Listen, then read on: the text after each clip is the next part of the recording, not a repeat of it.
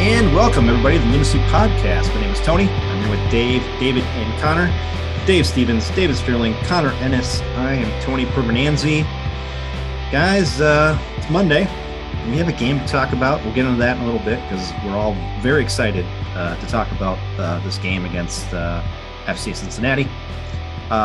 Before we get to that, though, guys, let's talk about the weekend because I'm sure we all did some things this weekend because it was Mother's Day on Sunday. I had a barbecue Saturday night. It was the first technically barbecue of the season. Dave came up for that and hung out, and we had a good time. The weather was nice. Had some beers, and that was that. And then Mother's Day, I spent it with my wife and my mother-in-law, and my daughter came from Melrose for a couple hours and hung out up here, and we had some tacos and enjoyed ourselves. So, Connor, what did you end up doing yesterday for Mother's Day? Mother's Day. Well, it's my wife's first Mother's Day. So, there you go. Oh, that's right. So yeah, it was a big one. So I went all out. I made her eggs Benedict in the morning with some breakfast potatoes. Let her sleep in for a little bit, and I got her mom and stepdad up to her up here to visit. It was a surprise, by the way. She had no idea they were coming. Oh. So they hung out for a couple hours. I made eggs Benedict for them. Just kind of hung out in the morning, and then Kay and Terry left, and we were going to have a little picnic in the backyard in the afternoon with like a charcuterie board and stuff, but the weather did not permit for that. Yep. So instead, I made a little picnic charcuterie board down here in the basement instead. Oh. And just hung out. We played some games and yeah, that was pretty much it. We just hung out for the rest of the day. And nice. And I bought her a trip to Canada too. We're going to Canada in September now. Jesus. Wow. Yeah. Well, Mr. Moneybags over here. Save the best for last. What part of Canada? I spent too much time. We're going to Toronto. I've flown through Toronto like 5 times, but I've never actually been to the city. Oh, right. So and that's good that they're opening up. I mean, it wasn't that long ago that you couldn't go to Canada for tourist reasons. Yeah. So that must be changing. I know they were changing it with fishing and stuff like that. But yeah. Well, that's why I looked at Canada, because I knew they were opening up. So I just looked at flights, and flights were pretty good for those days. So awesome. Yeah. Awesome. Well, I'm glad that you had such a good Mother's Day, Connor. The fact that you made her eggs Benedict just reminds me that Sunday morning I woke up and ate the rest of my wife's Moons Over My Hammy that we had from Denny's Friday night. And then she woke up and was pissed off that I ate the rest of her Moons Over My Hammy because she was looking forward to that for Mother's Day. So I already fucked up her Mother's Day right off the bat. So yeah. Anywho, how about you, David? What'd you do for Mother's Day? Nothing, actually. We did our typical Friday evening jaunt to the brewery with the neighbors. Saturday, nothing. Sunday, nothing. In fact, Sarah did laundry. Wow, that's great. Are you already kind of getting into the retirement mode down there in Florida? I mean, you're not old enough yet for that shit. No, yeah. We just didn't do anything. Yeah. I mean, we usually don't do a whole lot anyway, but just low key weekend. Yeah, I suppose you don't really have now. Is your yard like yours? Do you have to like maintain it or anything, or is it like all? Oh no, we don't have to do anything. Yeah, see, there you go. See, so now you don't have to do shit in your yard too, so you can just like, damn, dude. Seriously. Yeah. All right. Well, nice. Good for you. Dave, how about you? Yeah, well, Mother's Day Sunday was good. I actually got to go watch a good soccer game, and I'm not talking about the Deuce ML United FC 2 down in Chicago. They played, of course, on Chicago, but I actually went out to Woodbury to watch my niece play in a tournament. They were actually in the championship game. So without getting into too many details, because I don't know how much you follow that local youth soccer, but my niece is a striker and she's a good one too. She actually scored in this game and their team won 3-1. So that was a happy start. Although it felt like I was going to get a case of like frostbite because the wind was so strong here, and it was chilly. It was chilly and a little bit rainy. Fortunately, we didn't get rained on. But yeah, by the end of that game, I was very cold. And then Tony kind of went your route, stayed in Woodbury, went out with my sister and her family, and then my parents and my mom included. We ended up going to a Mexican restaurant over there in Woodbury. Nice. There you go. So yeah, Mexican route, kind of spontaneous, but yeah, it was good. It was called the Machete Cocina or something. It was new. I guess it was. Yeah, it's pretty good. I'd recommend it if anybody's out in that area. All right. Well, great. I think we all had fairly good weekends, with the exception of Saturday night, from the hours of 7 to 9 o'clock. Yes. Of which we had terrible weekends at that point. Mm-hmm. Before we get into the game, guys, I will not forget that we're also drinking beer tonight, because I was wondering if you were going to forget or not. I will not forget, Connor. I will not never let you forget. We'll never let you forget that either. Yeah, exactly right.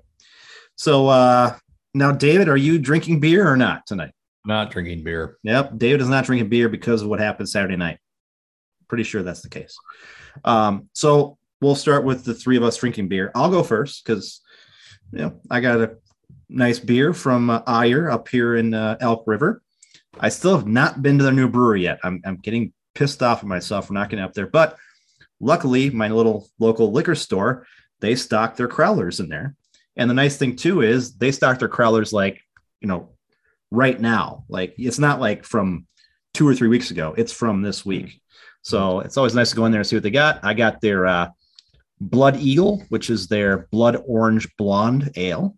And it's very delicious, actually. It's got a nice little orangish color to it, and you can really taste the blood orange in there. It's got a little tart to it. 5.2%. Another winner from Eyre Brewing Company. And I want to say this, I wanted to get up there this week because they came out with a new beer. I don't even know what it was, but the name of it was awesome. It was Unsolicited Deck Picks. That's funny. Because it's deck season now, so it's Unsolicited Deck Picks. I was like, guys, you guys are fantastic. I love you guys. So if you ever see them on Facebook, they do little videos and shit. Those guys are great. So great beer from Eyre. Connor, what about you? What are you drinking tonight? I'm drinking a brewery that I haven't had in a while. This one is called The Doug, and it's from Little Thistle down in Rochester. Oh yeah. It's described as simply a lager, and that's it. There's nothing wrong with that. Nothing wrong with a good lager. Yeah. I'm not usually a lager drinker. I don't mind it, but I like this one. It really is just a lager. It's your run of the mill kind of ordinary lager, which it's tasty. I like it. It reminds me a little bit. My beer of choice when I was the last time I visited over in London was Kronenberg. But I think it's a Danish lager, and this tastes a lot like that. Nice. But Little Thistle down in Rochester, and it is. I saw it's only a 4.5. Well, that's good. I'll still drink a Coors Light or a Miller's Light or anything like that, and Budweiser, whatever. But it is kind of nice when you can find something like that if you're in the mood on, especially a hot summer day, just for a nice crisp lager. Yep. And it only at 4.5%. That's your typical light beer, maybe even a little more than that. But yeah, so yeah, if you can find one that has a nice taste that you like, then that's pretty good. Didn't you have one of those, Tony, for a while? What was it called? Like a lager type beer that you kind of go to, but it wasn't, wasn't mainstream. But Minnesota, right on it. Yeah, sorry to put you on the Minnesota. It was Minnesota. It's from Cold Spring Brewery. Okay. It's from Third Street Brewhouse, right? Third Street Brewhouse. Yeah, it's Minnesota Gold. Is it just called Minnesota Gold or something? I think that's what it's called. Yeah. Anyways, so it was kind of nice when you can find beers like that, especially in the summer and they're crisp and easy to drink. Again, the thing is, some of these breweries make just nice lagers or pilsners or what have you, and they're still microbreweries, but they make good Minnesota craft beer, and why not drink it? I mean, right now after I drink this, I'm going to be having myself a Grain Belt Premium. I mean, there you go. Yeah, that's a good Minnesota. Yeah, nothing wrong with that. Staple. Nothing wrong with it at all.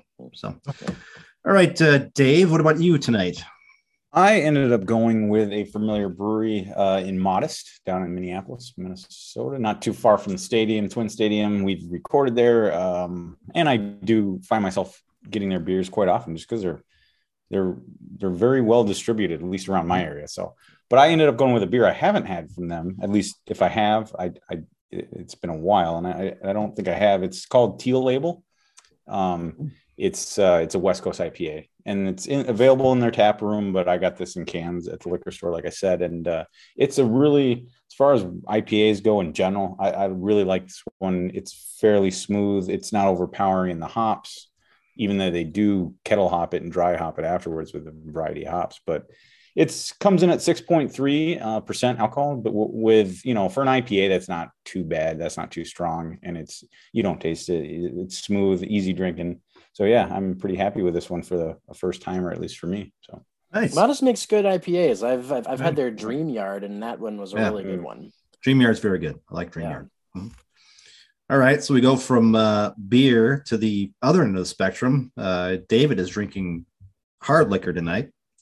David, what are you drinking tonight? Fitting. I am. Connor, as you said, it's fitting for the mess that we had this weekend. The distillery is not a new one. In fact, I had them on this episode 114. I think it was the second episode that I was back, I think. So it's St. Augustine Distillery in St. Augustine.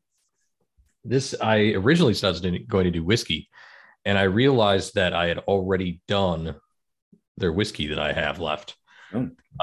So I am going with their aged rum instead. Hello.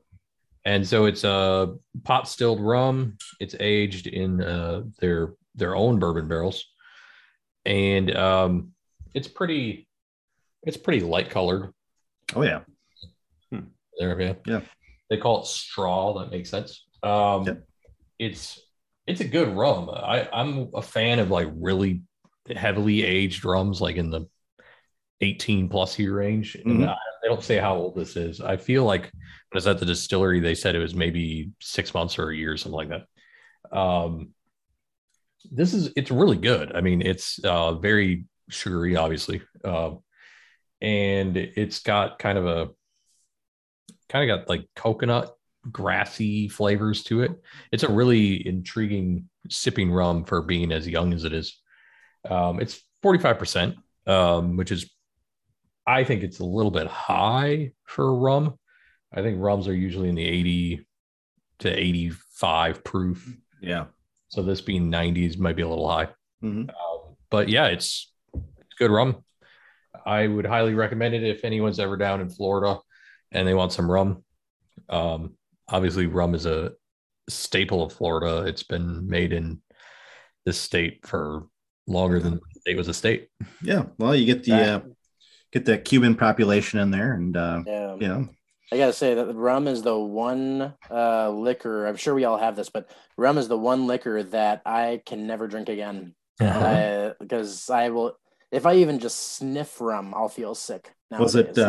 Was it because of Captain Morgan or Admiral Nelson? Oh, it was because of Ron Diaz. Actually. Ron Diaz. Those nasty. That's nasty captain down there. But yeah, rum. They've been doing that. Yeah, probably since the 17th, 16th century. Well, yeah. I mean, I think literally stuff it was. The Spanish were down here, quote unquote, founded the state. Sure they did. Obviously they didn't. But European wise founded the state in the 16th century, and they've been making rum supposedly ever since. Yeah. So it's a pretty long heritage for distilled spirits. I had some great rum when I went to the Dominican Republic a couple of years ago. They had some great rum down there, and I guess you're right, Connor. If you go back to your early days of drinking, you drank cheap, rum, Admiral Nelson, Captain Morgan, that type of shit. Right. It gives you a bad taste. Right. When you have really good rum, that's not that sweetened bullshit that they give you in college. Yeah, it's actually really good. It's actually it has been a while. Maybe I should give it another shot. But yeah, as of right now, it's tequila did that for me, and it took me I'd say about 12 years to be able to drink it again, and now I can do fine. But there's still some tequila that I can't. Specifically Jose Cuervo, which is what made me sick the first time. Gotcha. See, I loved Jose Cuervo when I was in college, and tequila is like one of the things I have constantly loved drinking over the years. There's supposedly some good tequila down here too, so you should check that out when you're down here. Yeah, hell yeah. Well, I'm sure we'll check out some hard liquor when we're down there in Fort Lauderdale / Miami in June here. But we got to tell people. Yeah, tell people we're going there. We're going there. Yeah. Even if the team sucks, what you're going to talk about right now? Talking about Miami? No, Dave. we're talking about the Loons because we played a game on Saturday. I think we'd rather talk about Miami. I think we would. Well, and I meant the club, Miami. Oh yeah, I meant that too. Yeah. We much better. we played a game on Saturday, guys, that boggles my mind. But before we get into that, let's talk first about the confusion over Robin Lod and Amarilla before this game even started. Now, day before it starts, Amarilla and Lod are not practicing. He says Lod is out with an illness. Amarilla his wife had the baby. Congratulations to him on his new kid. Yeah. But they're going to be available for Saturday's game. Okay. Saturday comes and Lod's not available. Amarilla's not available. And then we hear that both Lod and Amarilla are both ill. And then people backtrack on it and said, well, no, Lod's ill. Amarilla's still with the kid. So Heath either didn't have his fucking stuff right, or he was just trying to deke out SEC, whatever it was. Yeah, I think it's the latter. It's a smoke screen. It's so typical. And we probably, if like me, I'm trying to be optimistic, but we probably should have realized that we wouldn't see them in the 18. So I don't know. I was disappointed not to see, Robin Lod especially, but I mean, I just looking back at it, I'm not surprised. That's just so classic. The injury reports in MLS are not good typically. But then of course, our starting lineup is really up top. It's Adrien Anu. It's Anu at the 9. Yep. At the 9. And it's you have Bongi at the left wing and Dunladi on the right. Right wing. Yep. And so we got that going, and then we get Will Trapp. He's there in the middle with Arriaga, and we'll talk about Will Trapp because David has been pretty much on point with Will Trapp this whole season, the way he has played. If you go back and look at the stats and some of the things Will Trapp has done, you can see it clear as day. And of course, our back line was the same. We should mention that Chase Gasper, of course, people probably know, got traded to the Galaxy. I think that was a trade that he wanted because I think he saw the writing on the wall that with Taxi in here, he was not going to get minutes. We wish Chase Gasper luck. I think the trade actually worked out well for both sides. We got a pretty good amount of GAM to begin with. And if Chase hits some marks, we get even more GAM. So it could be up close to $1 million worth of GAM. So yeah, it is one of those. It is one of those things. And plus, Gasper went to Maryland, but he also went to UCLA. Mm-hmm. So he's obviously familiar with the Los Angeles area, and so it's probably a place where he's comfortable at, which is great for him. And if so, hopefully it just kind of worked out like, hey, are you open to this? Gasper's like, well, yes, I am. And like you said, Tony, good for both sides. Maybe Gasper will get a little more of an opportunity. Although, who would you say our old pal, was it Raheem Sterling is starting out there? Typically, Raheem Sterling's out there. Yep. So. And Gasper got some minutes this weekend too. He came in the 59th minute against Austin, and in the 88th minute, guess what he did? Scored a goal. He got a card. Oh shit! Oh yeah. They were playing Portland, right? This past Sunday. I thought it was Saturday. I thought it was Austin. It was it is Austin. Yeah. Okay. So yeah, Green. So I knew it was green. Yeah. Let's let's just say, guys, let's quickly this game against FC Cincinnati. We actually let me tell you guys what we predicted for this game. Okay. Because Connor and Dave predicted that we'd win 3-0. I predicted we'd win 2-0, and David predicted we'd win 4-1. Okay. Oh boy.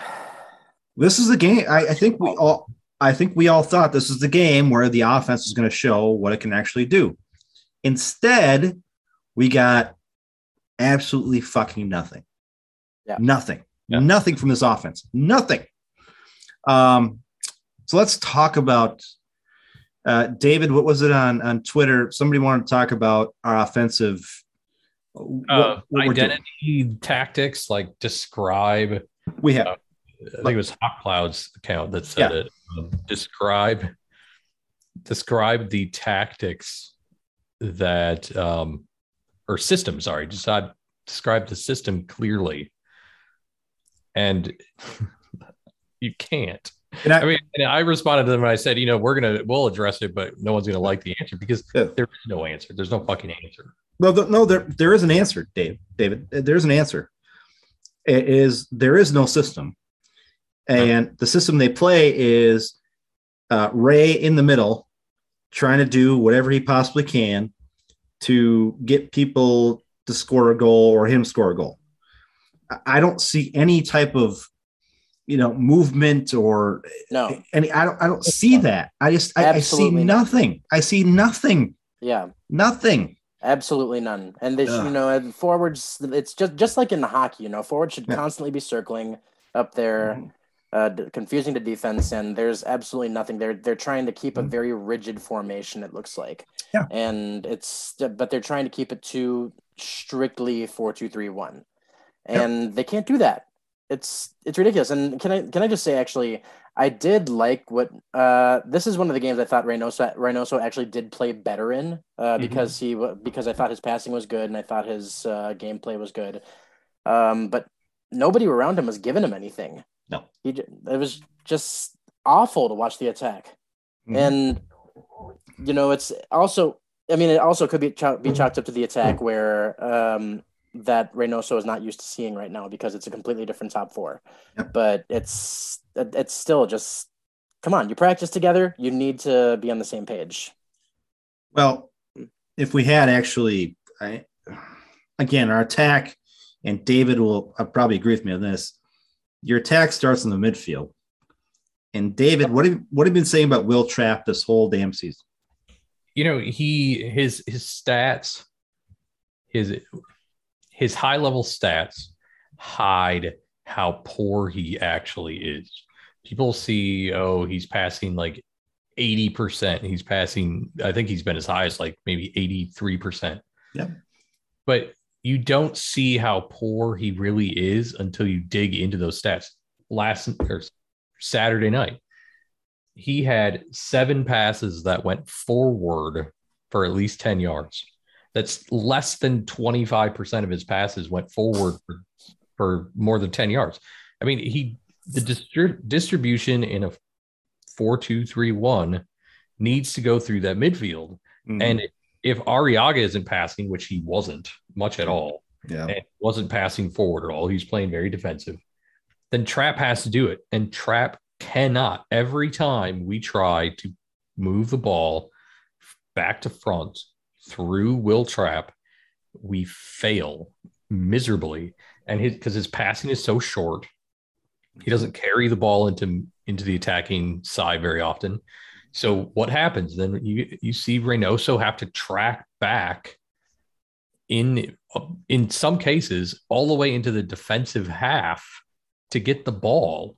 And now all of a sudden he's got to carry the ball a bunch of yards to even find anything or do long passes. We talked about this last week. I mean, it's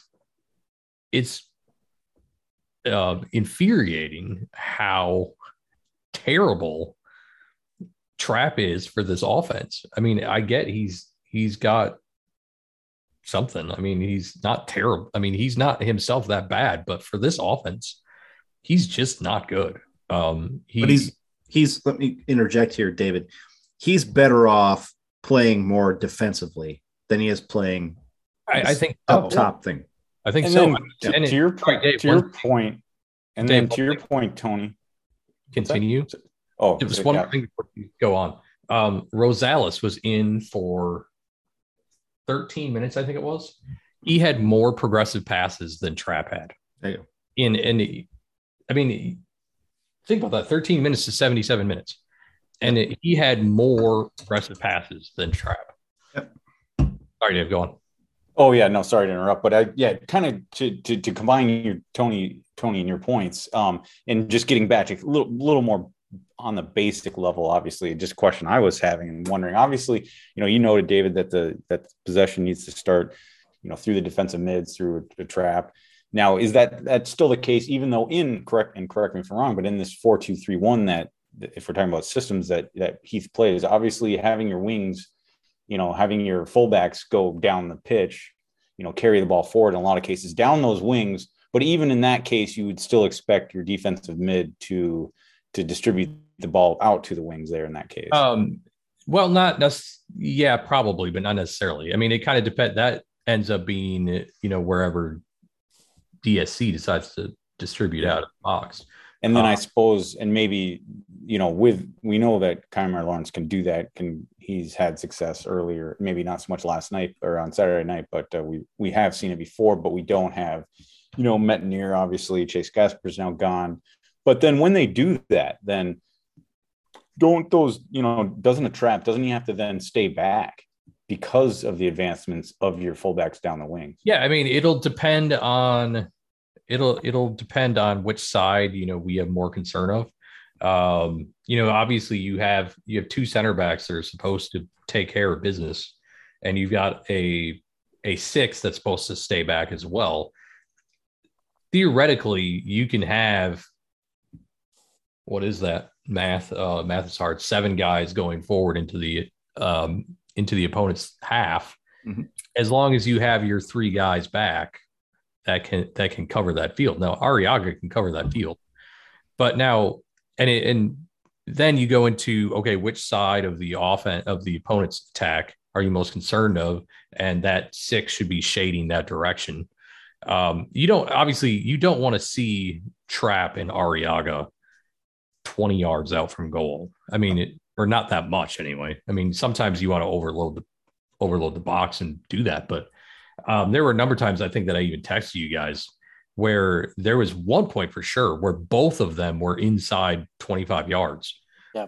And we got burned on a counterattack that didn't amount to a goal. But yeah, I mean, there's no reason you can't have one of your 2 defensive mids pushing up the attack when both of your fullbacks are pushing forward, but you don't want them that far up. I mean, you got to be reasonable, unless again you're pushing for a goal and you're trying to overload. But we seem to do that on a regular basis. What's crazy is, generally speaking, if Trapp finds himself that far up, he tends to pass back. Mm-hmm. And I think a big reason for that is a lot of times when he gets that far forward, Reynoso's back. And it's a weird, I don't understand. And that's where this whole system thing comes in that doesn't make any sense. I don't understand why you see Reynoso so deep sometimes. I mean, there were a lot of times Saturday night, there are a lot of times over this entire first part of the season where Reynoso is hanging out 40 yards back. It does not make a lot of sense. And I don't think of all the times I've seen 4-2-3-1, I've not noticed the 10 sitting that far back. It doesn't make any sense. They seem very ineffective back there. Do you think he does? Do you think that he does that because of his how Trapp and Arriaga play, or do you think it's Ray's deal? I mean, it could be.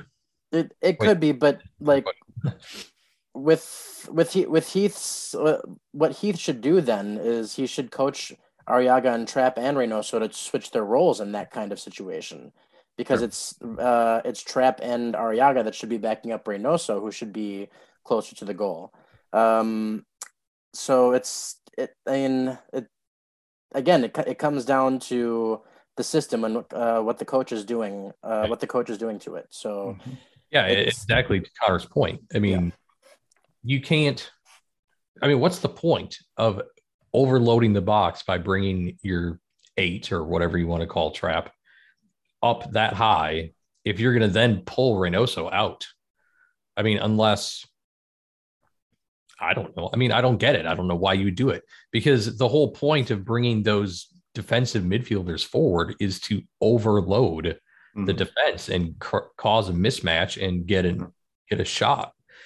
But if you're pulling your creative guy or anyone back out, then you're defeating the purpose. You're pushing 8 defensive men or 8 orange guys into the box to defend, but then you're pulling one of your guys out. You're not doing anything to benefit. So it's if Ray is doing that just because it's Ray, then Heath should be saying knock the hell off and stay up there. If it's Heath doing it, then it makes no fucking sense. The guy's clueless. Again, it might be kind of both. What I want to say, guys, about defensive midfielders, though, is I think of defensive midfielders, especially in this formation, as a garbage truck, okay? You have a driver of the garbage truck, and you have the garbage man on the back cleaning up all the garbage, okay? We have that now. Arriaga is the guy in the back cleaning up all the garbage, and we've seen that he is really good at doing that, okay? And Ozzy was the same way. Yeah. Ozzy, garbage guy, just he's there to make his presence felt and known, whatever. You need a driver, okay? And Will Trapp, at this point, is not a driver. Yeah. He is a garbage man that Heath has turned into a driver, but doesn't work. It doesn't work at all. The guy doesn't know what he's doing. He's almost like the guy on the garbage truck that hangs off the side. Yeah. Well, yeah, he's kind of in between. Back, like off the side. He's kind of in between a little bit. He doesn't know what the fuck he's doing. You know, It's like, I don't know to pass back, pass forward. I don't know what's going. We need a driver. Now, Jan was a driver, okay? Yeah. He could be in the front. He could make those passes. He could also hit from outside. That's why I call him the sniper. He could be that guy, okay? Didn't have to be as defensively good as Ozzy was, but he could make things happen up front. We don't have that. Well, we do maybe. We do maybe, and maybe in Rosales we do. Yeah. But the fact is, until he figures out that Trapp is not fit for being in that position, we're going to keep doing this. And, I think that timing may not come very quickly as long as Trapp does well on defense. Yeah. Okay. Right. This is a bad game to go by because, I mean, FCC wasn't really that good. So you can't really look at the defensive stats and say, well, this is that, because I mean, Trapp barely did anything on defense, but neither did Arriaga. They didn't have to. Well, I mean, unfortunately, if you look at, Dane again in this game, I know you can look at the stats and the shots on goal were relatively equal. The shots were relatively equal. But I mean, if you go back and look, it was really FCC with the most dangerous shots, in my opinion. I mean, they had one hit the post, I believe, late in the first half. Dane Sinclair again needed to make good saves. Again, that's his job for the most part. But there was a couple where he really needed to be on top of his game, which he was. Again, we've seen this all year basically with Dane. Fortunately, because as steady as the back line has been, even trapped defensively, Arriaga's big body back there, he can contribute, but Dane's had to be a little busier than you'd like. And so I in my opinion, that's why this game started going downhill in the first half, late in the first half. I mean, it was Minnesota early with, they had some set piece chances. And I think Ray looked pretty good in those set pieces, not so much on the corners, I think, but at least on the free kicks, I think Ray looked good. But the game really started to go sideways for me pretty quick. And then by the time we got in the second half, it was just, people were getting tired out there, and it just was very uninspired.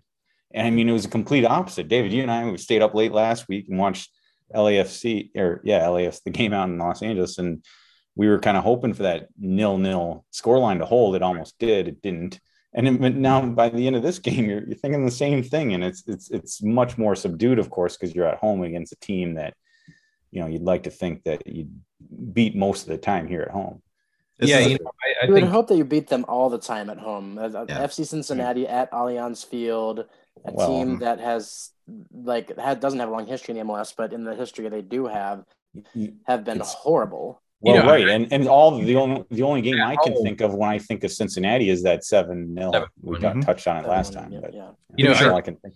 When you're at home, you should be beating anyone that is equal or below you. Yeah, right. I mean, that's just the way it is. You need to with the way the home road splits, usually work in the MLS, and even a couple teams that are above you at home. Yeah, I mean, you should never. I mean, and I think it generally is this way anyway. You should never expect anything less than a draw at home. But if you're playing a team that's not as good as you, there's absolutely no excuse for anything less than a win. I think, if you look at this, if you look at the stats. Arriaga was only 20% successful pressures. Trapp was 17.6%. I mean, O'Neal Fisher was 21. But then you had some bright spots with Tabasi was 45.5. Boxall was 37.5. That's a little low. But you had Reynoso that was 47%. I mean, even Abu was 45. Yeah. Bongi was 46. Adrien Anu was 71%. He was the winner for the pressure success. I mean, you got guys playing defense. The guys that needed to play defense weren't so great. And I immediately am going to go to Arriaga's defense and say playing with Trapp probably made him worse. Yeah. I mean, I just think it is because Trapp is so erratic. Like I said, you could find him literally from box to box. And I get that that's an 8's job. It's a box to box midfielder, but not in this formation. Like that's not how that guy is supposed to work in this formation. He's just too all over the place. And I don't remember that goal at all. In terms of if that was started by poor defense further up, I don't think it really was. I think it was just bad defense box. But I think we gave it away, didn't we? It was my memory. My memory of the goal is damn it. They found an opening. They found an opening. So late. It looked a little lazy to me. It shouldn't have happened. Yeah, there's too much space. I mean, Kemar Lawrence was over there and just I don't know. They weren't marking their guys well enough, and Tony, you're right. They left too much. They found an opening, and that's what your strikers are supposed to do, right? Guys, let's bring this full circle because we started off talking about this. What's our identity? What's our tactic? I mean, is there a tactic? And does Heath have a tactic? No, I don't think he does. And he plays a conservative. He plays since he's got here. He's played, and maybe some of that in the early years, especially, was out of necessity. But he's played a conservative 4-2-3-1 defensive approach, putting priority on the defensive backs and the goalkeeping positions. That's always been the case. Mm-hmm. And I guess we're fortunate here 10 games into the season that has been the case because, all these low scoring games, unfortunately, that this team is involved in, with the exception of a couple, thanks to late goals, was that. And then I don't know. It's the same story. It's fine. You have that. You have the 4-2-3-1, and then it's been the rotation at striker, and we have another striker start up top on Saturday. And Hanu, and out of necessity again, and those four are rotating around, and maybe he's trying to find the right combination. Again, this past Saturday was out of maybe necessity because of a couple of absences in Lod and Armaria, but. It's frustrating. It's the same problem that they've had now for a couple of years, at least. Yeah. I think the issue that I have with Adrian Heath is he tinkers too much. And it's weird because sometimes he doesn't tinker at all, but it depends on the location in which he's doing it. Yeah. And this season he's had 10 games, 10 different starting 11s. Mm-hmm. You have a situation where I think, and I'm going to maintain, we should not have started Bongi and Dinladi and Lud against LAFC the way that he did. Yep. I don't care if they come in and they light it up at the end of 2 matches. Yep. Stick with a formation, and that is your system and your identity. Yep. And the longer you stick with it, things are going to start working. Or you're going to go 10 games and it's not working at all. But if you're going to just start moving people around because you don't really think, 3 games have passed and it didn't quite work, or 2 games passed and they worked at the very end of the matches, so you're going to switch it up. No, don't. Just stick with it.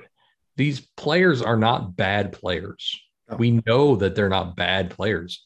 So let them work it out. The more and more you tinker, even if it's just one player, you're screwing up chemistry, you're screwing up minutes together. And that's why I say, I don't think Heath has a system. I don't think he has an identity. He doesn't know what he wants because he can't just be patient. You can't decide. Yeah. And it's interesting, one thing that has been relatively consistent in his tenure here since the beginning in 2017 is the 4-2-3-1. And, I think I know the answer to this, but, could he ever change up formation? It's when you talk about tactics. I don't see it. And the sad thing is when they do switch into, say, a 4-3-3, it usually doesn't work out. No. And I think the reason is because they don't ever switch. Mm-hmm. And when they do switch, they switch out of weird, I don't know. He says, I remember last year he switched to a 4-3-3 in some important game. And he said that the reason he did it was because he wanted to clog up the midfield. That's not a reason to just completely throw your tactics out the window. No. It's like just change up your players and keep the formation. Allow your players to play into the formation. Get used to the formation. If you need to clog up the midfield, then you use the exact same formation, but with players that are better at clogging up the midfield. I mean, you don't have to change you don't have to throw the entire baby out with the bathwater. I mean, that's not right. You can make little changes here and there as long as you maintain your identity. If you want to do 4-2-3-1, fantastic. It's a good formation, but get your team sold on the idea by always doing that and sticking with the same personnel as much as you possibly can. Don't change unless there's a necessity. Don't change unless you have a midweek game. Don't change unless you have somebody, injured, or somebody's out ill, or somebody has a baby. Somebody's partner has a baby. That's when you make changes. Like Saturday probably made sense because there were issues that needed to be addressed. Necessity. Don't make changes just because these 3 guys played well for 40 minutes in 2 different matches at the end of the match. That's not a reason to change. And that's the problem. He needs to just stick with it. Do we now, finishing this up, guys, we've been here with Adrian Heath before where we've had problems with what he's done. Heath out has been kind of a simmering thing in this fan base for, I don't know, a couple of years now. Every time it rears, I'd say more like 5 years. Yeah. Okay. And every time it rears its ugly head, we've somehow come out of it, and then everything's all good. Is this another case of that? Is this another case of everybody's Heath out, and then all of a sudden Wednesday we win against Colorado, go out to, I think we have Seattle next Saturday or Sunday. Seattle. Yep. We go out and beat Seattle, and then everybody's like off that whole Heath out kick. Or is this truly the death knell and the dying embers of Heath? Is this it? I could listen to arguments on both sides of that fence. Really, I could. I don't know. I think it's tough for me. They're on that playoff line. If you look at the standings, they're in 7th. I don't know if through 10 games last year, it's a weird season. It's the opposite of last year, but they're in about the same, if not the same spot as they were last year after 10 games. Of course, the 4 games last year was horrible, but here they are. They're still in the hunt. They know it's most likely the Western Conference is going to be this way all year long. You're not, you're going to win games, you're going to lose games, and you just hope you end up on the other side of that line. And it's hard to say. And if he does, then I can see making a case, especially if they make a run in the U.S. Open Cup, Tony, like you mentioned.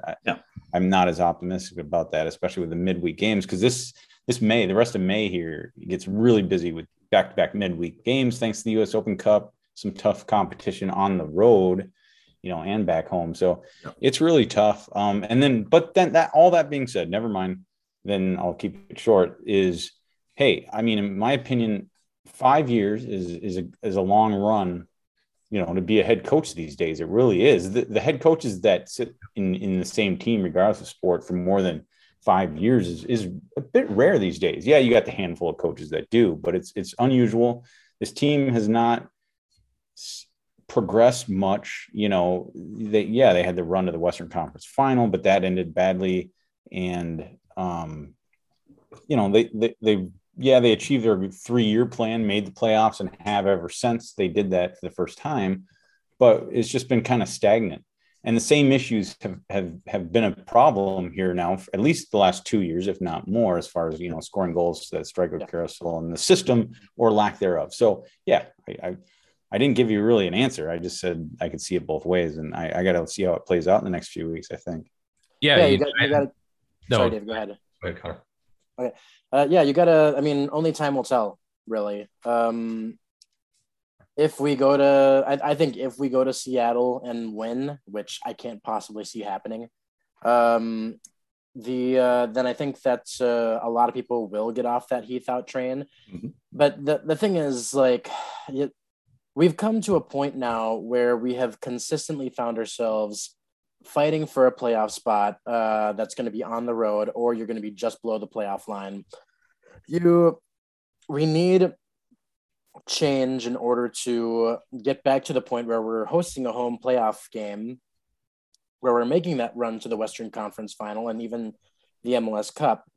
And Heath isn't changing his game plan. So and if he doesn't, I see the Heath out train getting bigger, and I see Minnesota not making the playoffs this year. And I think if Minnesota doesn't make the playoffs, then Heath should be out, because we have way too much talent in order to actually not make the playoffs with a playmaker in Reynoso. We've got some great super subs to come on. We've got a great back line, a potential Canadian starting goalkeeper. We're just too good of a team to be playing this way. And it comes down to coaching. So if Heath doesn't want to change his game plan, or at least his game play, I know he's tinkered with the starting lineup a lot, but he hasn't changed his game play at all. So I mean, like I said, time will tell. I personally hope for the best, but planning for the worst. One more thing, a little bit going back to what you were saying, Dave. We have to stop using that 3-year plan and the run to the Western Conference as kind of an excuse for Adrian Heath, because the run to the Western Conference was 2 years ago now, and we have half of our players are different now, so it's not the same team that made that run a couple of years ago. So it's just, I mean, yeah, it was great. We made that run that year, but we have to stop leaning back on that as an excuse. Adrian Heath brought us to the Western Conference Finals. This was 2 years ago, and we need to be looking forward and not backward. Yeah, and that's what I was in the context that I brought that up. I totally agree with you. I was just bringing it up because it happened, and mm-hmm. I'm totally in agreement with you. We can't use that. If anything, you could look at that as a tremendous failure. You blew a significant lead in that game. But anyways, enough about that. We'll let David. I think, in my opinion, I think he needs to be on the hot seat. Yeah. I think the Heath out crowd is always going to ebb and flow. I think that there's way more justification than what there was even a few weeks ago.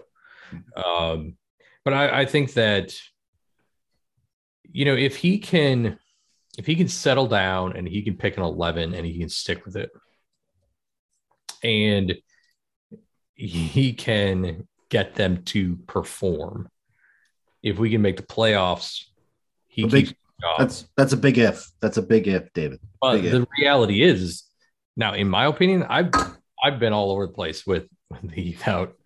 We all have. For the most part, I think I've been pretty supportive of him, far more than I ever should.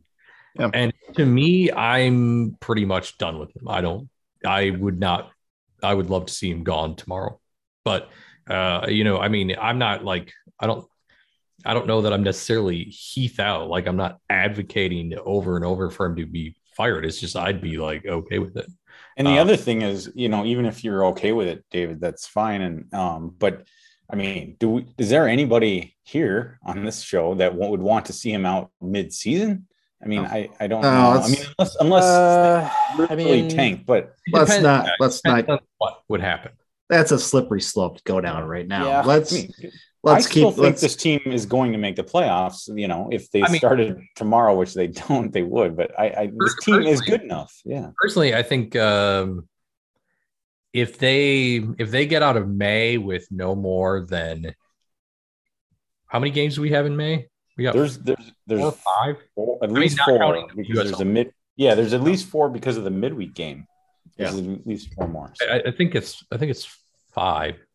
Could be. Yeah, with the midweek game. 1, 2, 3, 4, 5. Yes. Okay. 5 more games. If we get out of May with fewer than 10 points. Yeah, so I was thinking. I fully support, and as much as I do not like firing a coach mid-season or anytime during the season, I would be fully supportive of it. I don't even care if we're over the playoff line. I just think that would be, I'd be okay with it. 10 points actually is a big ask for May. I mean, and it only is because, I mean, we touched on it, but I mean, you're going out to Seattle, more on that maybe later, but Seattle, LA, Dallas.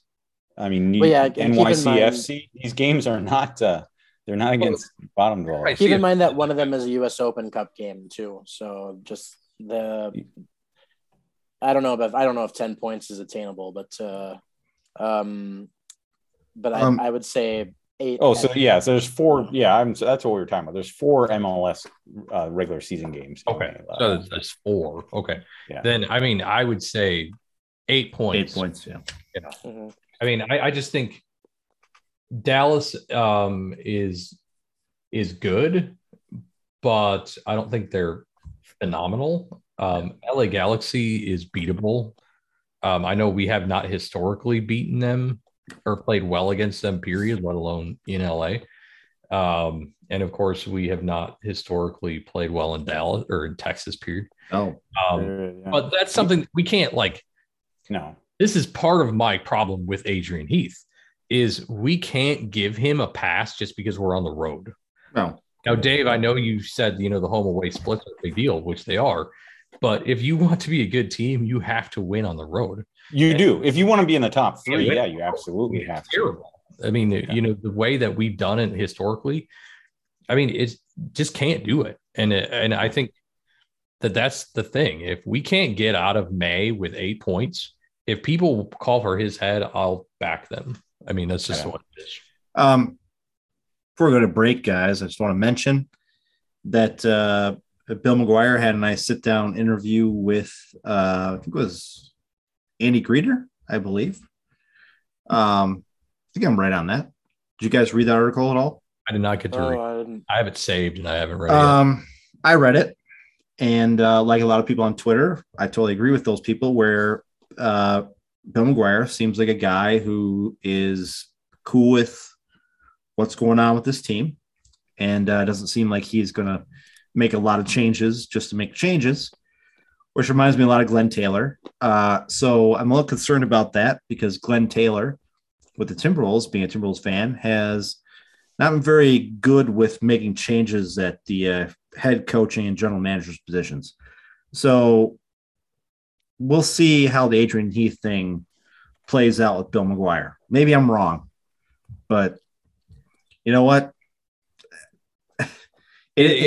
We'll see what happens. It's interesting that you say that because I said something to somebody on Twitter yesterday or this morning. I can't remember now. That I said it really feels like this organization, the people within this organization don't know enough about soccer to realize that we're bad. Yeah. Well, and that you saying that, having not read the article yet, and you saying that makes me think that it's true. Our ownership doesn't know enough about soccer, which he doesn't. I mean, I think he's admitted. Yeah. The only reason he bought the team was because he went to a game and he thought it was cool. It's a Glenn Taylor problem, is what it is. That's what it is. And we could talk about some depth guys. The Minnesota Wild went through that for a while, and now they've got a great ownership group with a good general manager who came in and said, fuck it, let's blow things up, and look how they're doing now. The Timberwolves finally getting new ownership in, have made it around. The Twins, unfortunately, with the Pole lads, but they got new general managers doing shit. The Vikings, I won't get into them. But seriously, the Timberwolves are like the best model, I think, for what the Loons are doing, where it's stability, and things don't change. And if we get into that rut, I'm going to have some problems with this team because the Timberwolves had these problems for years, and I hated every minute of it. So let's go to break. Come back from break, guys. We're going to go quickly around the horn because we have two games to talk about. We're just going to do quickly what we think the scores are going to be for the Colorado game and the Seattle game. Colorado game is US Open Cup. Seattle game is MLS regular season, of course. And then Connor, I think we have time for a little bit of history, and then maybe a question or two from you.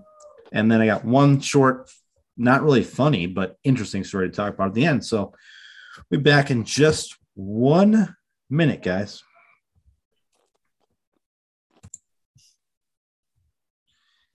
And we're back. Took a little break. Talked about stuff. Connor's eating on the podcast once again, which is fine. He does that. Yeah, my wife bought me a 6-piece chicken strip basket from DQ. So Connor, I used to make those, by the way. Oh, really? I used to be the head grill guy at the Dairy Queen in Apple Valley. Dave could vouch for me on that one. Oh, wow. I was the guy down there. I'm impressed, man. I was the man. Yeah. I'll tell that story another time. We don't have time for that, but the reason why I got that job is completely teenage boy attitude, and we'll get into it later. Let's go around the horn, guys. We have a game coming up Wednesday against Colorado at home, US Open Cup. Wish we were playing the Nebraska team, somebody else. Didn't end up that way on the draw, but so we get Colorado here. Dave, are you going to the game? I don't think so. Although I'm still the gears are spinning in my head. We'll see. Okay. Maybe Connor's rolled it out. Connor's going to the game. I am going to the game. And by the way, everybody on this listening here, Connor, myself, and Dave. Well, Dave potentially, but at least Connor, myself, and some of his friends and family are going to go to the All-Star game because Connor got us freaking tickets. Hell yeah! So we'll be fucking at the All-Star game this year. Yeah, man. I wonder what kind of stars are going to be there. So you think David Beckham will make a show, being the owner of Miami? I don't think so. You don't think so? I don't think there'll be any stars there. Maybe what's her name? Liz. What's the rapper chick's name from Minneapolis? Lizzo. Lizzo. Maybe she'll be there. Might be. Maybe. Yeah, about it. So guys, Colorado on Wednesday. Let's start with David. Score prediction Wednesday. 1-2 loss. Ooh. Out of the whole thing. All right. Dave, what about you? Yeah, these are interesting to pick because I don't. I'm going to go 1-0 win for my prediction. It's just it is hard to predict because you don't know how these teams are going to take it, and you don't know what the rotation is going to look like because you'd expect a fairly decent rotation for these games from probably both squads. still going to stay on the optimistic side and go 1-0. I'm always wrong, but I'm going to say it anyway. So what the heck? Dave's going for the win. I'm going to go with a 2-1 win because I think our lineup's going to be a little different. They're going to score 2 goals. Everybody's going to be like, "Oh, look, we're back." Blah, blah, blah. Maybe not. Connor, what about you? I'm going to go with a 2-0 win, I think. Right. It feels really weird to give scores like that after talking about a game like this, but I think at home in the U.S. Open Cup, we've had good history, and of course, we've already beaten Colorado here this year. Mm-hmm. I think we'll do the same. All right, guys. Next up, we have Seattle next Sunday, 3:00 game in Seattle. I'll go first. I'm going to peg this as a 2-0 loss to Seattle, even though they are missing their midfielder. Yeah, he's out for the rest of the season. Yeah, that's right. He is. Which unfortunately, during the CONCACAF Champions League final, he got hurt ACL injury, and he made the best 11 last year, guys. He's top midfielder in the league. He's a Loons killer too. We know that from earlier in the season. Even he's had a couple of good strikes against us. Yep. I do not. Even with that loss, who's the manager for Seattle? Brian Schmetzer.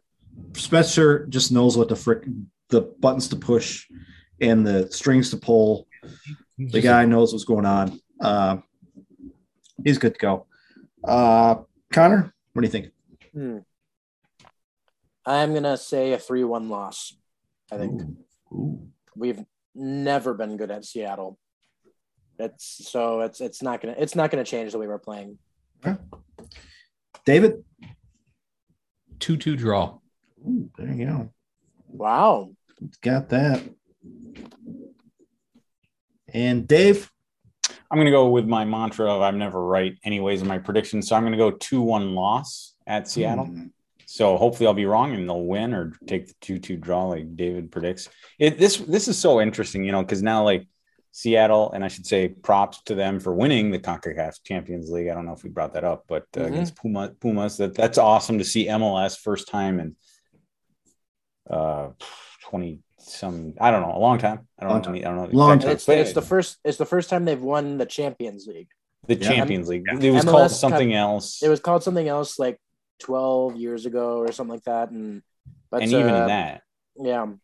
But anyway, it's the first time an MLS side has won the Champions League. Which is awesome. So congratulations to Seattle. Congratulations to MLS. That's fantastic. Anyways, but the reason I want to bring that up is they get to go to the Club World Cup now. They do. That's cool. In Qatar. But no, before you guys talk about that, we don't even know if that's happening yet. It will. Well, it sounds like it will. Probably won't since MLS is involved. Yeah, we don't. No, seriously, they don't know. Right. Like, I read stories like they don't know it's going to happen yet. Well, they're talking about expanding it to 2014. Yeah. Yeah. Maybe the Loons will be in. Why? But anyway. You're right. Sorry, Dave. Go on. No, I'm glad you brought that up. It's interesting because it's cool to talk about it. But anyways, so my point is, if you obviously Seattle, I think, has not had the start to their season that they wanted. They obviously beat the Loons here at Allianz, but other than that, that's only one of their 2 wins. But so what I'm getting at is it because of a Champions League hangover? Because they have to play more games, midweek games, in that Champions League, the run up to the final last week. But unfortunately now, maybe that Champions League hangover is over now that they can focus purely on the MLS regular season. And that's kind of what I'm predicting. And that's why I'm going with the loss. So, all right. Yeah. So good predictions. Hopefully the predictions for Seattle are wrong, guys. Yes, that's what I'm hoping. I'm usually wrong. We'll see. Connor, you got a little history for us? Yeah, I got a little.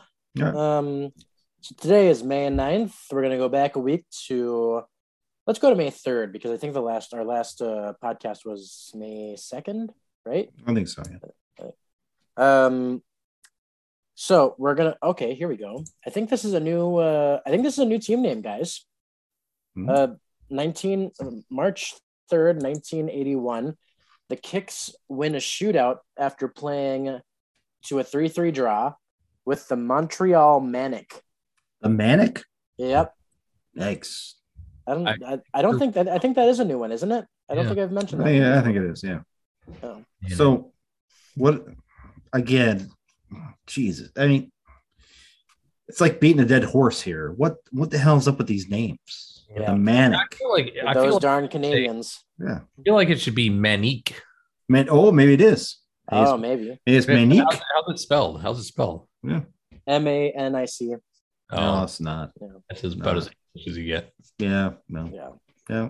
No. I think this is another new one. May 6th, 1981. Kicks lose 2-0 to the Calgary Boomers. The Calgary Boomers? Yeah.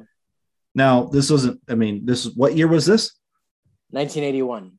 Well, the Boomers weren't really a thing yet in terms of the Boomer. Well, I'm guessing generation. is the oil boomers. Well, yeah. That would be my guess. Yeah, okay. The oil boom in Calgary. Okay. But I could be way off. Oil Could be boom my in guess. California, though?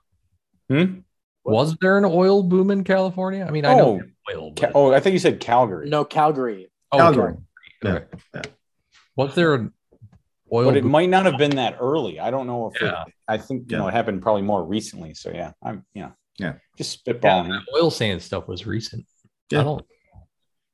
Boomers. Was there a boomer of like gold up there or something like that, or silver? I don't know. It could be, because it's crazy. I don't know if you guys have been to Calgary, but I just got back there from there last week, literally. And it's amazing how if you just close your eyes, open your eyes when you got off the plane, you could almost think you were in Denver.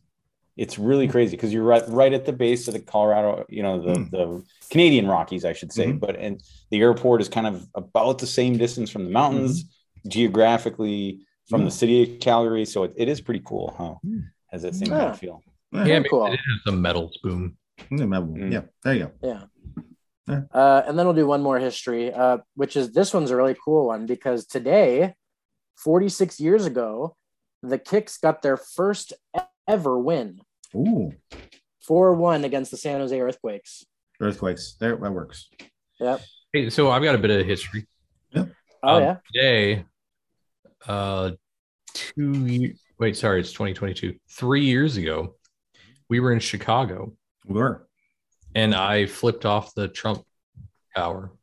You did. Wow. That's right. That was 3 years ago, you said? Yeah, that was 2019, right? 2019. Yeah. I remember. Yep. Yeah. I don't want to talk about that game. On my OneDrive reminders. Apparently, I have OneDrive reminders. I didn't realize. At least we saw a Cubs game. That game was pleasant. Yeah. The Loons game was not pleasant. Loons game was horrible. The weather was terrible. Brutal. Gross. If I remember right, the Cubs game it was very sunny. It was a clear. It might have been a little breezy, a little cool, but it was a much beautifuler day for that baseball game compared to it was cold because the Cubs fan behind me kept buying me hot chocolate. Yeah. And it was a Brewers game. Yeah. And David got like seats right behind home plate or seat behind home plate.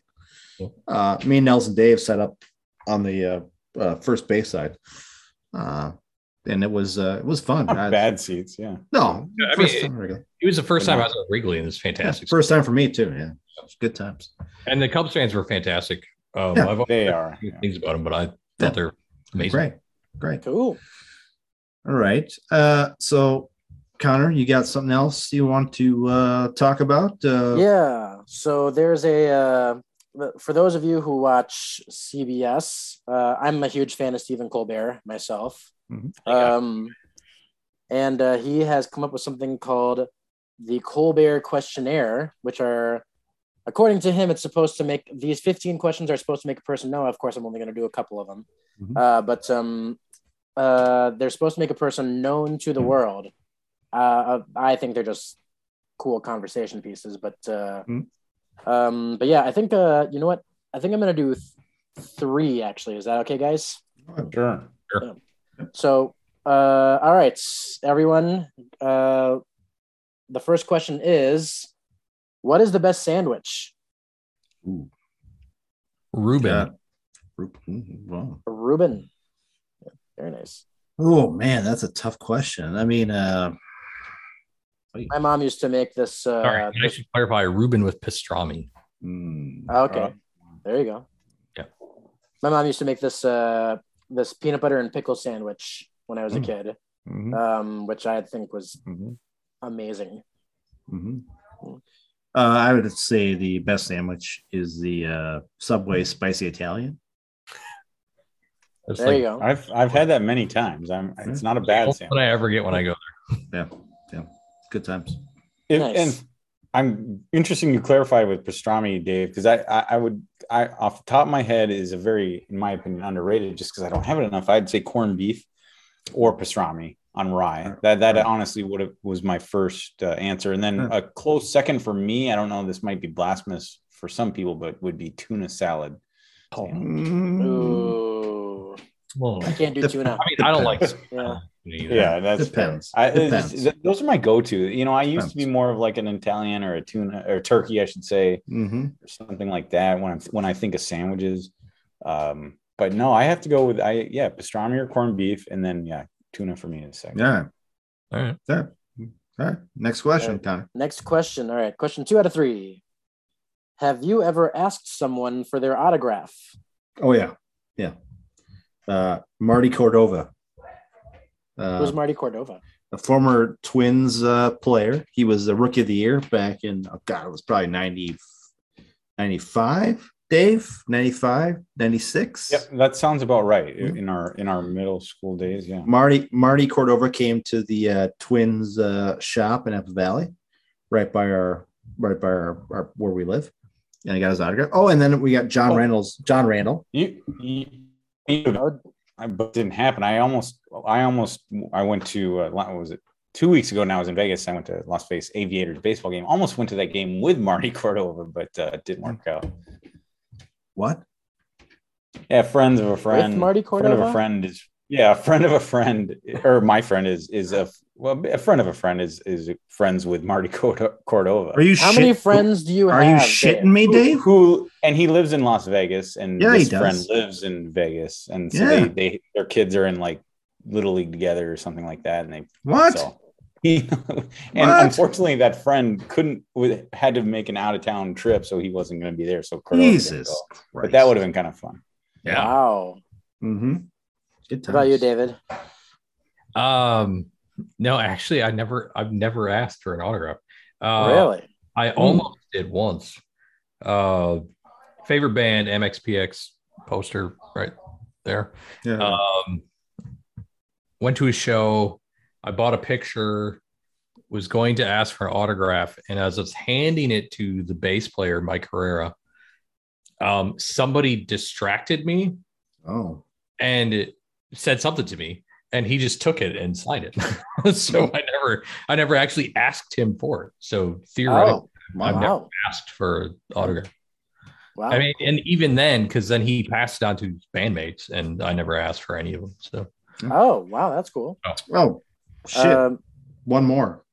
Lindsay Whalen. Lindsay Whalen. Oh, that's cool. Lindsay Whalen was at the the clubhouse. Dave, you went there a couple times with me when I was working at Novus, the clubhouse on 394 there. JJ's clubhouse. Yeah. We were there drinking one night, me and a couple people from work, and Lindsay Whalen was there, and she was at that point was at the University of Minnesota. And my cousin was a big basketball player. She was really good up north. And I asked Lindsay Whalen to autograph a napkin for me. Nice. And I gave it to my cousin. So there nice. Yeah. I got Gerard Houlier's autograph one time. That was pretty cool. A former Liverpool coach. Oh, yeah. Over there. So that was pretty cool. It was on one of those tiny, like size 2 balls that they give you out here. Very nice. Very nice. When I was the other one that I got was I got Zach Parise's one time. Ooh. That was pretty cool. Zach Parise. Yeah. Oh. All right. Last question. Well, never mind me, but yeah. No. Yeah, you did. Oh. Didn't you get one? I jumped in and talked about Marty Cordova, but I never got his autograph, and I've never met him. So I just gotcha. I I'm definitely not an autograph guy, although I have a couple of friends who are huge into autographs, but I am not. Although, I mean, the answer is yes, unless you mean like out and like a random, because what I've done over say the last 10 years, I've gone to a number of the Twins Fests and we've gotten autographs. Yeah. So I have about, I don't know, 15 baseballs that I've had personally signed by Twins players, past and present. So, and the only other baseball autograph that I have is I got John Randall's back when I was in high school with Dave and I were there. Yep. At the Club Foods Valley, and there was 4 of us there. Yeah, I mean, seriously, not a surprisingly, for a future Hall of Famer at that time, there was me and Dave and 2 other people. Yeah, that was it. And I still have that hat that I got him signed. But other than that, just the baseballs, maybe about 15. Because I've met players in person and hadn't even, famously I met Randall Cunningham at the Mall of America movie theater, but didn't even think of asking for an autograph. I just, hey, how you doing? And then that's cool. I still have the John Randall jersey, actually. He signed my jersey. That you had signed? Awesome. All right, last question. What do you think happens when we die? Oh, man. That's getting deep to the question. Podcast. So I don't fuck around with this, man. Yeah, these are some real questions. Very deep. We might turn some people off from this. I don't know. Well, God, what happens when we die? Guys, I like to think that there's some sort of afterlife, but then again, I don't know if there is. So when you die, maybe you go to your happy place. I don't know. Yeah, I don't know. Like Happy Gilmore happy place? Yeah, kind of like that. So I'd go to a place with a lot of pull tabs and beer, I guess. I don't know. So I feel like everyone Yeah. I feel like everyone gets their own personalized heaven, No, sure. Where you're just in a dimension with all your or it's some kind of afterlife, like you say, Tony. I don't know. Mm-hmm. Yeah, I mean, I think there's a heaven and hell. Yeah. If there's a hell, I'd be going to a place where Adrian Heath coaches the soccer team. Yeah. Oh, was that too soon? You'd be on Heath out now. You'd be forced to, your eyelids would be pried open. You'd be forced to watch a replay of Saturday's match over and over and over. No, I forgot to mention this. That'd be even better. I was talking about, I was going to mention this all friggin' day, and I forgot to mention it before we talk about the game. I saw one bad thing Friday, and that was the Madison Cawthorn video with him and his cousin. Oh, but then I saw an even worse thing on Saturday, and that was the Loons match. Oh yeah. Actually, Dave, it would be eyes pried open having to watch the end of the Seattle Sounders Western Conference Final. There you go. There you go. Yeah. Now, for the record, that's not my answer to what I think happens in the afterlife. I don't think you're forced into situations like that. If I'm a little bit agnostic on this when it comes to it, but I would probably say the simulation starts over and you get back into a very similar situation with a few variables tweaked. So respawn a video game? Like reincarnation? Like the Matrix? We're all in a simulation. We're most likely in a simulation really? Anyways. And then it just basically gets reset and a few variables are changed and you live that life out. That, it explains deja vu and a few other things like that. Watch for the black cat walking across the hallway, though. Yes, exactly. No, I'm more or less joking on that one as well. But more or less. More or less. Jeez. I honestly believe me, like everybody else, I do think about that, Connor. And Colbert raised a question, you raised a question to us. I mean, I do think about it, but I mean, then I get stuck in this loop where I start thinking about, well, what happened before I was born? And then I kind of I don't really remember much of that, and kind of think of the same lines after I die. But yeah, it's a fascinating thought experiment. Obviously, nobody knows the answer to. No. Yeah. So it's a crazy one. So. No. Oh, there are 15 total questions, but yeah, those are just a few of them. All right. Well, good.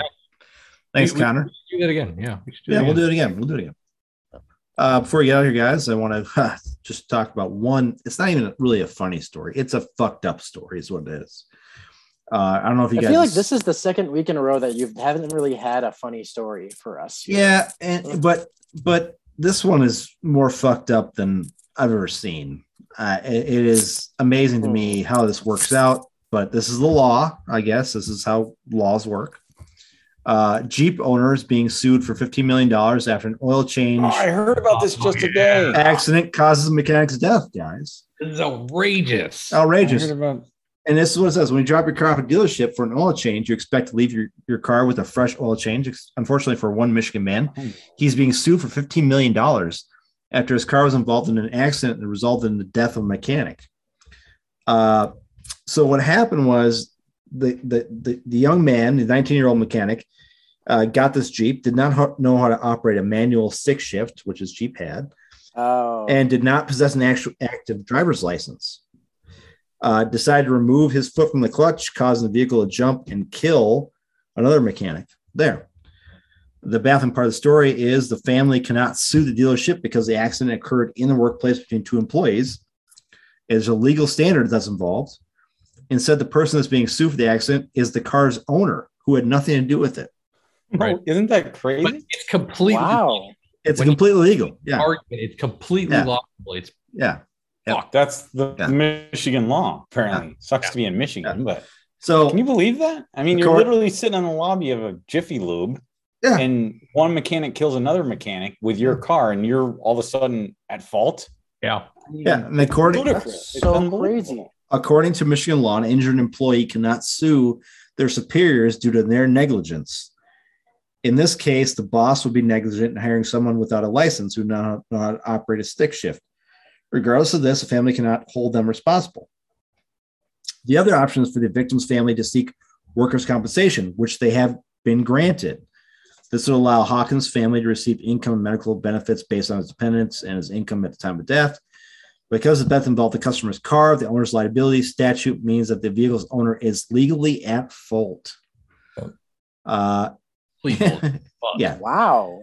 So there's actually kind of, I don't know if it's silver lining to this, but it basically says that they can actually sue the guy. The guy is going to actually end up suing the dealership.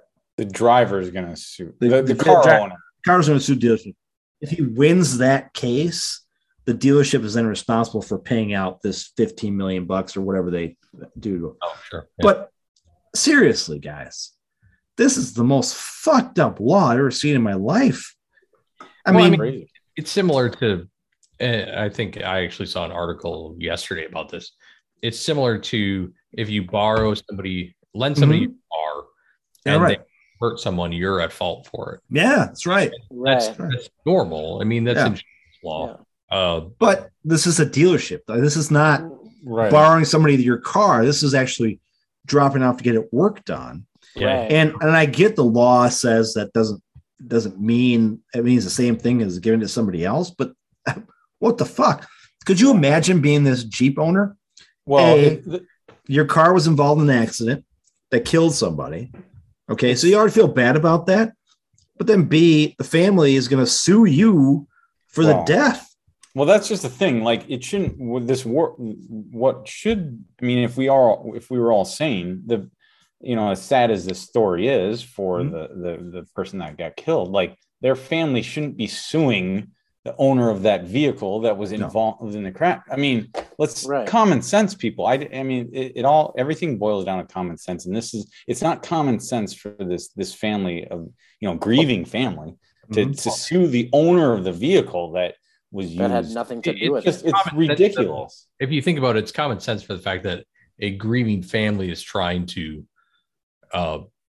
deal with what happened, and absolutely. The town has been to punish the owner of the vehicle. I mean, unfortunately, logic doesn't follow grief. I mean, well, neither do laws, right? 100%. Right. I mean, yeah. But I mean, think about this: the negligent party in this whole thing was the dealership for hiring this kid. doesn't know how to drive a stick, A, and B, has no fucking license. Right. Stick or not, manual or not, he shouldn't be, moving cars. Who's working as a mechanic that doesn't know how to drive a stick? Right. But that's again, that's not who working on a dealership doesn't have a license. Well, right. Everybody should have a car license. Be able to drive a stick. But everyone and having a little bit of, I know this industry because my brother works as a mechanic. Yeah, they have to drive cars. They have to drive them around the lot. Right. So when it's working. What exactly? Well, yeah, when it's working, that's right. He was working in Infinity, so a lot of those cars don't work. Kidding. But I've heard that actually. Yeah. You should have a license if you're driving cars around a lot. I mean, wouldn't that be the first thing on the application for getting a job at a deadership? Do you fucking have a license? Well, what kind of ID did he provide when he got the job, too? This is what I wonder. State issued ID. I mean, what? Yeah, state issued ID, or does he have a driver's license, or does he not have a driver's license, but he has a passport somehow? Yeah. I mean, so the article I read didn't have the fact that the owner could sue the dealership. That makes everything change. That makes a lot of sense. Yeah.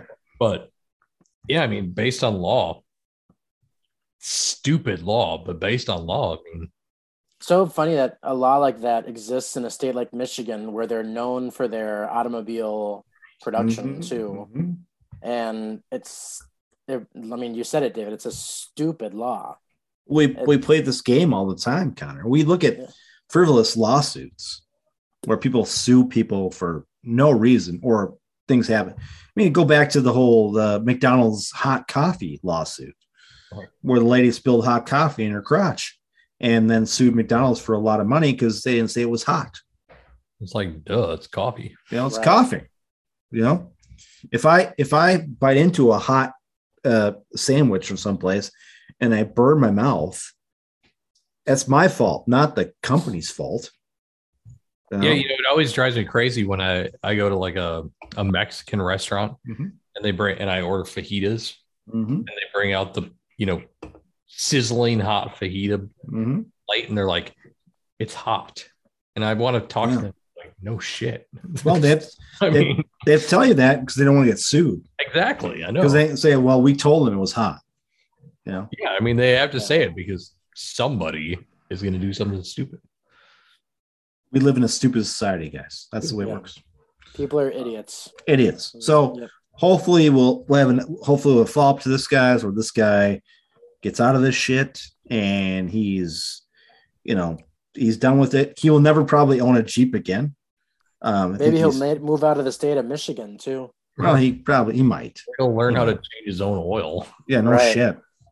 Yeah, this guy he'll be on 60 Minutes changing the oil. Like, I'm never gonna want to go back to a place like that again. God. All right, guys. Before we go, anything else you guys want to say briefly before we get out of here? News? Nothing. Yeah. We do have. I did purchase the equipment to do not live shows, but shows at the breweries again. Very cool. We will hopefully get that running in the next couple weeks after we get the microphone thing worked out, and we can do a brewery or two here this summer, maybe 3 or 4. So unfortunately, that will not include David unless he wants to fly back, which I think, David, you are coming back here in July, aren't you? I'm trying, yeah. Okay. I mean, by that I mean I'm trying to convince my work to pay for my flight. Okay. All right. I mean, I might still come back by then, but So maybe we'll have a podcast at a brewery with all 4 of us. It could be a possibility. Well, and we might anyway in June when we go. In June, yeah. We will in June. Of course. You said it again. We will in June. Tickets have been purchased. We're all good to go, except for Dave hasn't purchased his airline ticket yet. He hasn't? No. What are you doing? Yeah. I was telling Tony, I'm undecided on if I'm definitely going to go down Friday morning, so hopefully we can catch the Marlins game. But I'm not sure if I haven't decided. I might, instead of coming back early Tuesday morning with Tony and Connor, I might decide to spend a couple extra days, maybe drive down to the Keys or do something fun like that. Who knows? Because I have that whole week off. I took it off, so I might spend some more time down there. We'll see what happens. Cool. Yeah. So we're going to be there. Yeah. All right, guys. So for myself, Tony, for Dave, David, and Connor, we'll talk to you guys next week. Go Lions. Go Lions.